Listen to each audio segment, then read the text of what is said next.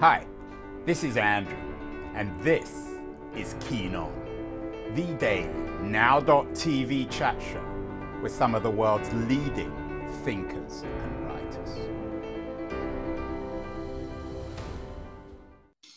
Hello, everybody. It is Friday, December the 9th, 2022. A few weeks ago, we had a really interesting show with two Egyptologists, archaeologists at Yale University, Colleen and John Darnell. They have a best-selling new book out, Egypt's Golden Couple, when Akhenaten and Nefertiti were gods on earth.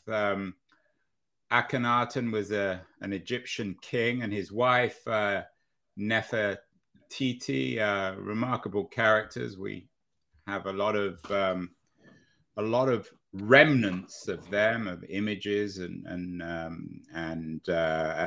other paraphernalia, and they're most famous as the parents of Tutankhamun. We all know, of course, Tutankhamun. We're going to be talking about Tutankhamun today, but in an interesting context. A few weeks ago, we also did a show with an American called Hopewood Dupree, who bought an English castle and wrote a book about it, another best-selling book, Downton Shabby, won America's ultimate DIY adventure, restoring his family's English castle. Downton Shabby, of course, wasn't the real Downton Abbey. And today we're bringing those two worlds together, the worlds of Downton Abbey and Tutankhamun, with a new book, The Earl and the Pharaoh, from the real Downton Abbey to the discovery of Tutankhamun. And it's written by a lady called the Countess of Carnarvon, Lady Carnarvon, who is joining us from her chilly castle, Highclere Castle, where her family have lived for many generations. Countess, welcome. Thank you very much for asking me onto your show. I had to say, I love your, for people watching, the Countess has a magnificent pair of orange glasses bought from, I think, from Amazon. Yeah, that's right. 3 pairs for $12 or something like that. Pretty good. Well, they make you look very much of a countess. Tell me about this new book. You're already a best-selling writer. Many people will be familiar with your book, Seasons at Leclerc, Gardening, Growing, and Cooking Through the Year at the Real Downton Abbey. This book brings together two worlds, the world of Downton Abbey and the world of Tutankhamun. It's quite an unusual combination. Well, 100 years ago, there was the first global media event when the 5th Earl of Carnarvon, with his colleague Howard Carter, discovered the tomb of Tutankhamun. So I'm not sure whether it would ever have been discovered without Lord Carnarvon. And yet, whilst he was a celebrity for the following 6 months of his life, he then died. And over the succeeding decades was entirely forgotten. In some ways, just the same as Tutankhamun was a gilded youth of his time, but with the succeeding dynasties led by the Ramesses, was again entirely forgotten. So in some ways, that's why his tomb survived. So it's been a wonderful project for any author looking for the story of an extraordinary man, never yet written, from all the archives and letters. And yet his legacy was one which we've all enjoyed. And, you know, it's inspired, I think, many young people, older people to become Egyptologists, archaeologists, lovers of history. So let's talk about your relative. This is the connection to you, George Herbert, the 5th Earl of Carnarvon. Is he your great-great-grandfather or your great-grandfather? He is my husband's great-grandfather. So it's a great photograph that was taken in Castle Carter, which is a house he built at the entrance to the Valley of the Kings for Howard Carter. He was an avid bookworm, read. He read a huge amount and was very well read, and he'd created a resume for himself in terms of his excavations and his detailed study work from 1906 until he eventually won the concession to excavate in the Valley of the Kings in 1914. And he worked there with Howard Carter through some years of the First World War, though they had to pause, obviously, because of the First World War.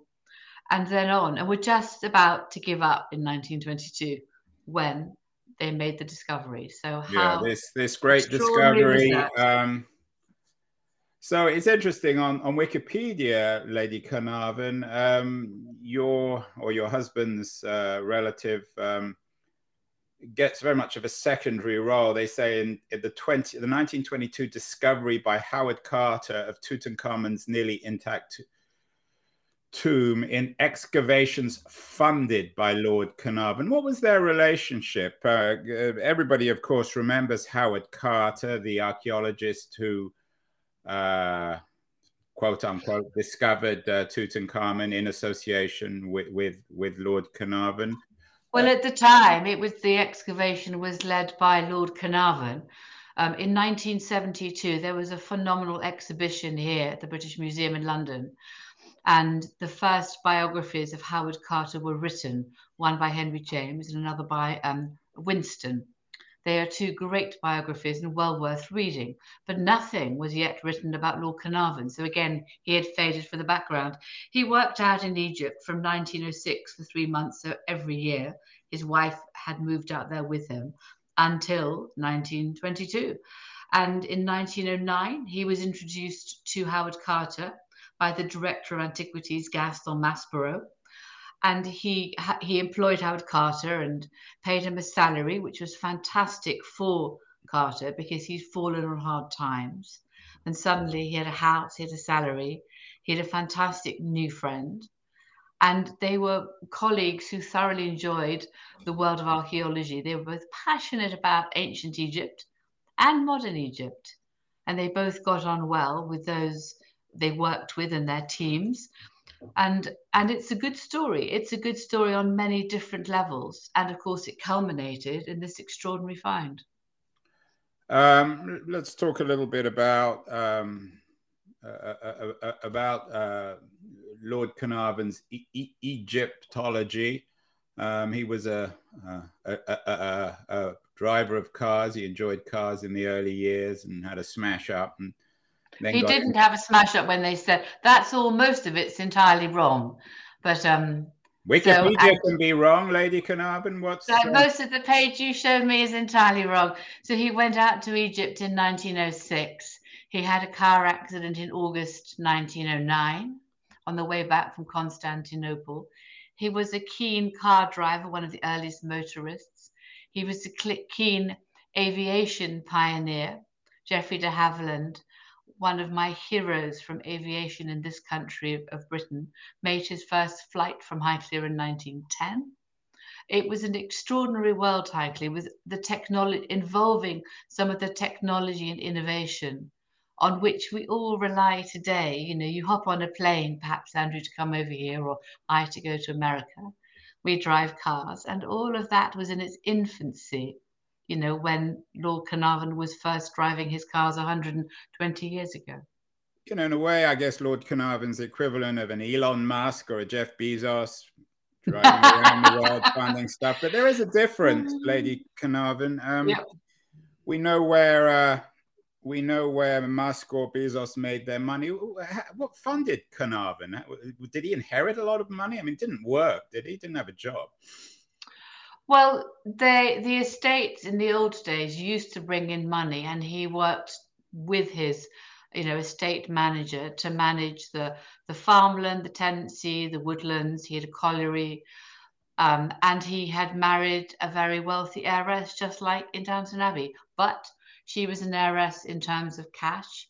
Her father was a man called Alfred de Rothschild, and her dowry in today's terms was some £50 million in cash. So he thought, whilst you should not marry for money, it might be unwise to marry without money. So it was a much more rich and complex world than is perhaps portrayed in retrospect, where we're fond of one-liners or things you can put on Twitter. Yeah, I take that point, but it does conform to some interpretation of the British upper class, the aristocracy, the ruling class, who married into money to maintain their estates. Is that how Downton Abbey, what you call the real Downton Abbey, Highclere Castle, where Downton Abbey, I think, was filmed. Is that what maintained it? Did he save Highclere by making this good marriage, financially good marriage? Probably, yes. And if there's any reason we're still here, it's because of Almina Carnarvon. She was an extraordinary lady. And, one of my chapters in the books considers their marriage and what love there was in it. And I think that's also a theme which is examined in Downton Abbey as well. What is the relationship between Lord and Lady Grantham in that case? And that was something I wanted to consider as well. In some ways, what was so lucky was it was a good marriage and they did love each other and they were friends. And there's a lovely line from James Breasted, who's an extraordinary American Egyptologist who was staying here in about 1920-21. And he wrote in a letter that he found it very refreshing to see how fond Lord and Lady Carnarvon were of each other. So it's some of those little lines like that which help give you pointers. And also Lord Carnarvon's sister Winifred and her husband also made references, and they were both in love with each other. And he took a lot of time to buy her make her the most beautiful jewelry, which he didn't have to do. So he went to Boucheron in Paris and made the most beautiful set of necklaces and rings for his bride-to-be, designing them himself with much care and much love. So it's an interesting marriage. And again, I think we have various prejudices in today's world about what they did. It's, for example, I begin the book with this young boy of 8 years old who had gone to see his mum give birth to his youngest, as it turned out, sister. He had an elder sister, a younger sister, and the baby sister was born. She was called Victoria, and her godmother was Queen Victoria. So my character was 8 years old, his elder sister 9, and younger sister 4, and they were very excited. But sadly, 2 weeks after his baby sister was born, his mother died. So they returned from London to Highclere in a train with their mother in a coffin. She lay in state here in the library. And then they walked down to bury her behind her coffin in the little cemetery here. So that's where I start the book. And then what is interesting is his father more or less gave up much of his political career. He was a politician, to look after his family, to look after his children, to work out a way of creating a family life for them. So again, that goes against our current prejudices about the Victorian upbringing. It was not always like that in every family. What is it, Lady Carnarvon, and you're speaking from a position of expertise here, that intrigues the world, Britain, and particularly America, about the upper class, the aristocracy, the class you're from? You had a piece in the Daily Telegraph, a pro-monarchist newspaper in the United Kingdom, about how you were nervous when Queen Elizabeth came to supper. I'm sure she was very nice. Why are we so, I have to admit, I'm not particularly intrigued, but generally people are intrigued by this family? Of course, they're all in the news again, more soap opera drama with Prince Harry, who one English website describes as the lost prince. What is it about your class that makes it so fascinating to so many people around the world? I think it's a little bit different in today's world from how it was. I think it's much more about team effort now. And I think a stately home such as Highclere is one that is above all shared.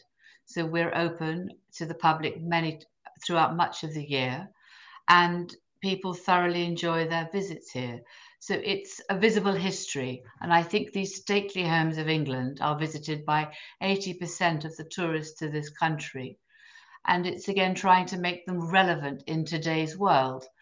And the team upstairs and downstairs, and it is a team, it's not upstairs and downstairs in the old-fashioned sense, is part of what makes it a family home. And the characters within, I think, our current team are slightly eccentric, full of enthusiasm, and I'm terribly grateful for their work with me as we try to keep it going. So I think it's slightly broader than that. I think the royal family is perhaps something apart, which tries to represent some of the heritage of this country and go out there to try to, with the pomp and the circumstance, to create some sort of anchors. And, we're always looking back in history. So where do we come from? What's good about it? What's not so good about it? And if we understand that, perhaps we can go forward in a better fashion. Do you have any children yourself? I do. I have a son. And how have you educated him about your family, your husband's family? I don't educate him or my stepchildren. It's up to them to learn, to read, to go out in the world, to earn some money.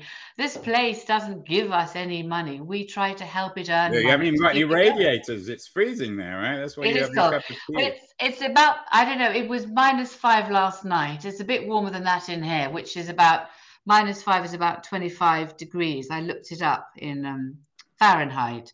So it's a little bit above that. And someone had nicked my radiators, which is not a good thing because I need a radiator to take the edge off it. But you know what? It's fine. We've dressed for the weather here, and I grew up in a cold house in Cornwall with no heating, so plus ça change. Do you actually live all the year round at Highclere? I spend most of my time here. It's I think particularly because of COVID, like every other heritage and hospitality business, it's been a matter of survival. And you lead from the front, you lead from the trenches. We're all in it together. How can we help each other? How can we go forwards?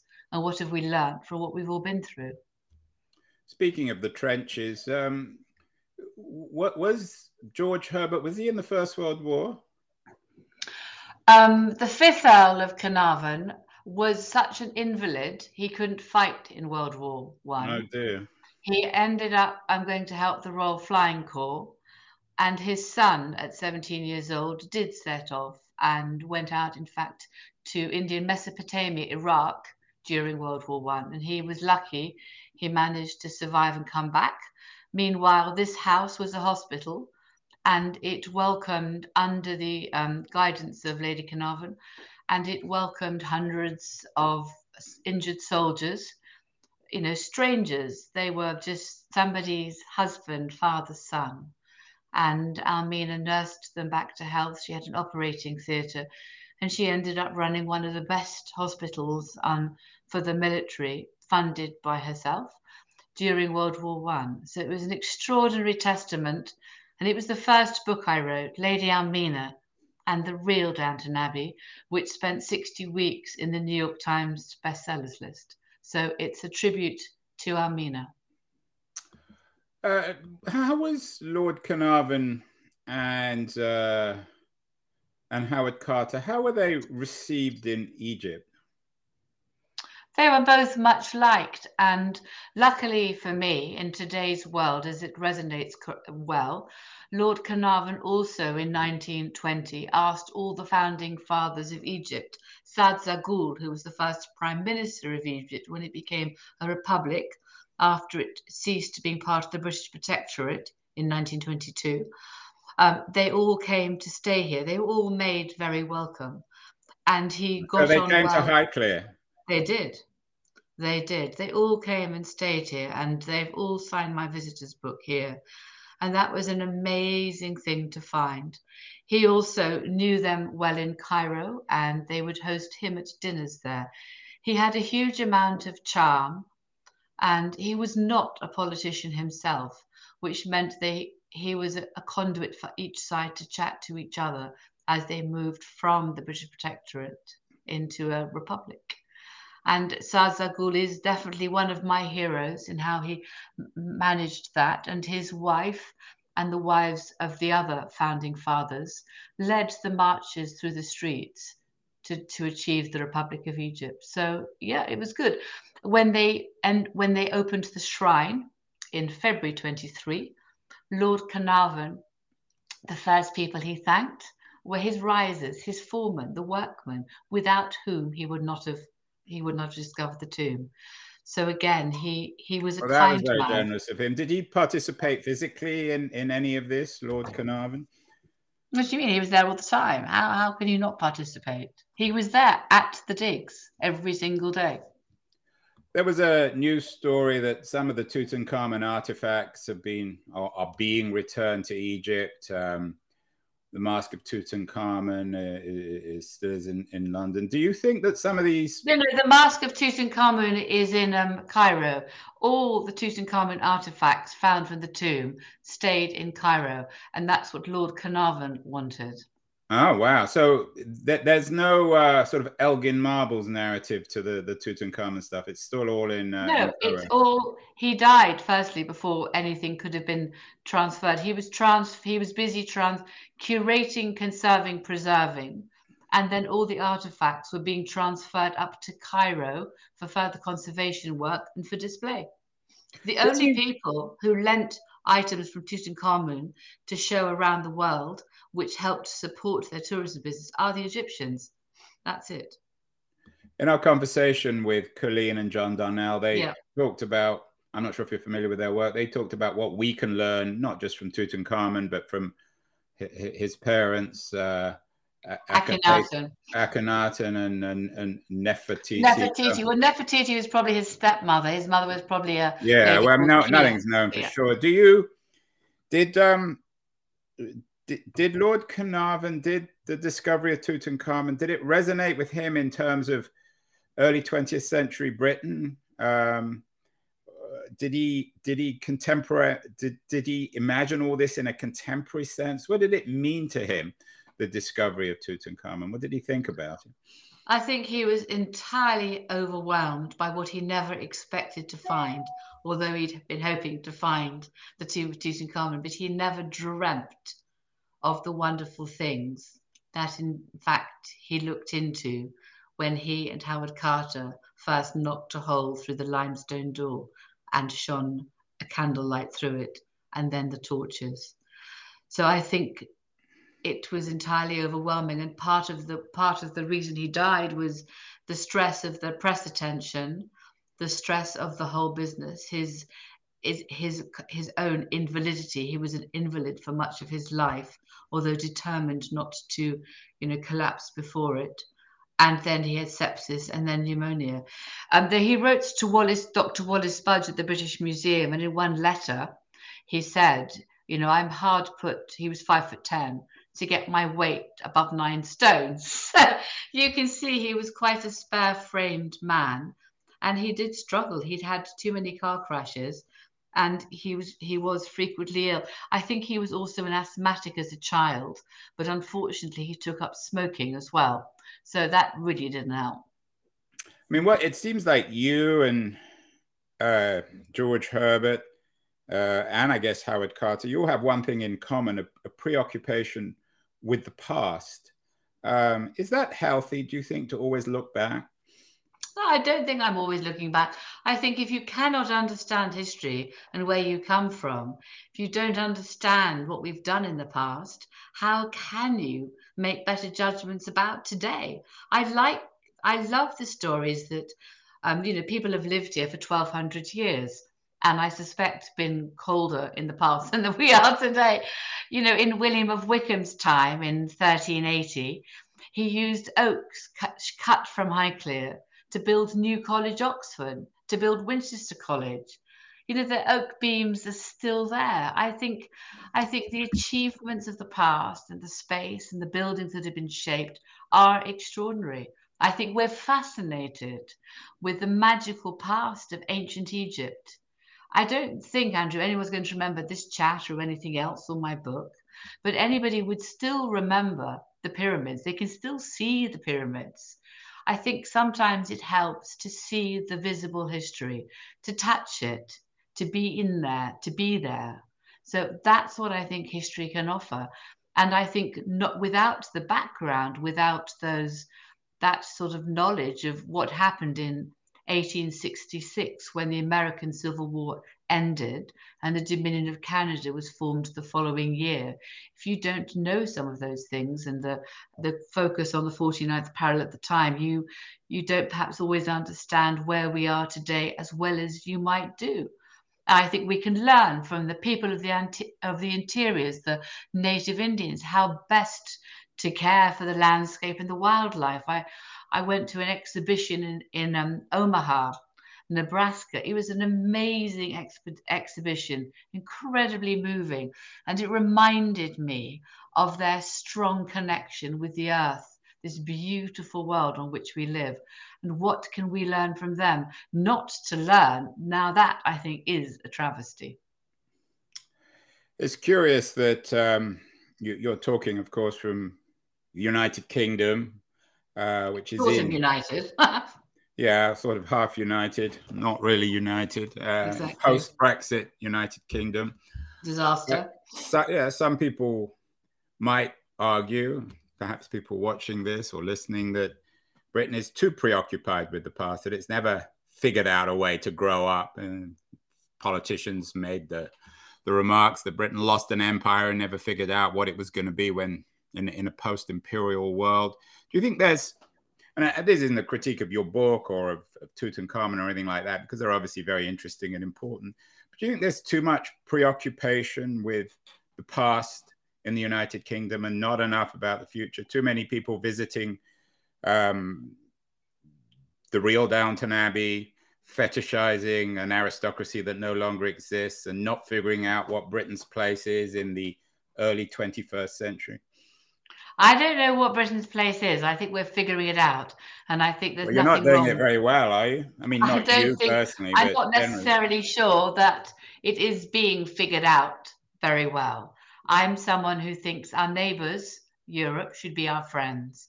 You tend to trade, I think it's 60 or 70% of your trade is normally with your neighbours. Nothing's changed since Bronze Age, Iron Age, Roman, medieval times. You trade with your neighbours. It's better to make friends with them. So that's the first principle in my mind. But, you know, other people have different points of view. And at least in some sort of democracy, whether it's this side of the Atlantic or your side of the Atlantic, we can argue about it. In other countries, there is no argument because there's simply one dictator. So I don't necessarily think we have the answers. And I think we're all finding where the answers are. It's a very broken and fragile world.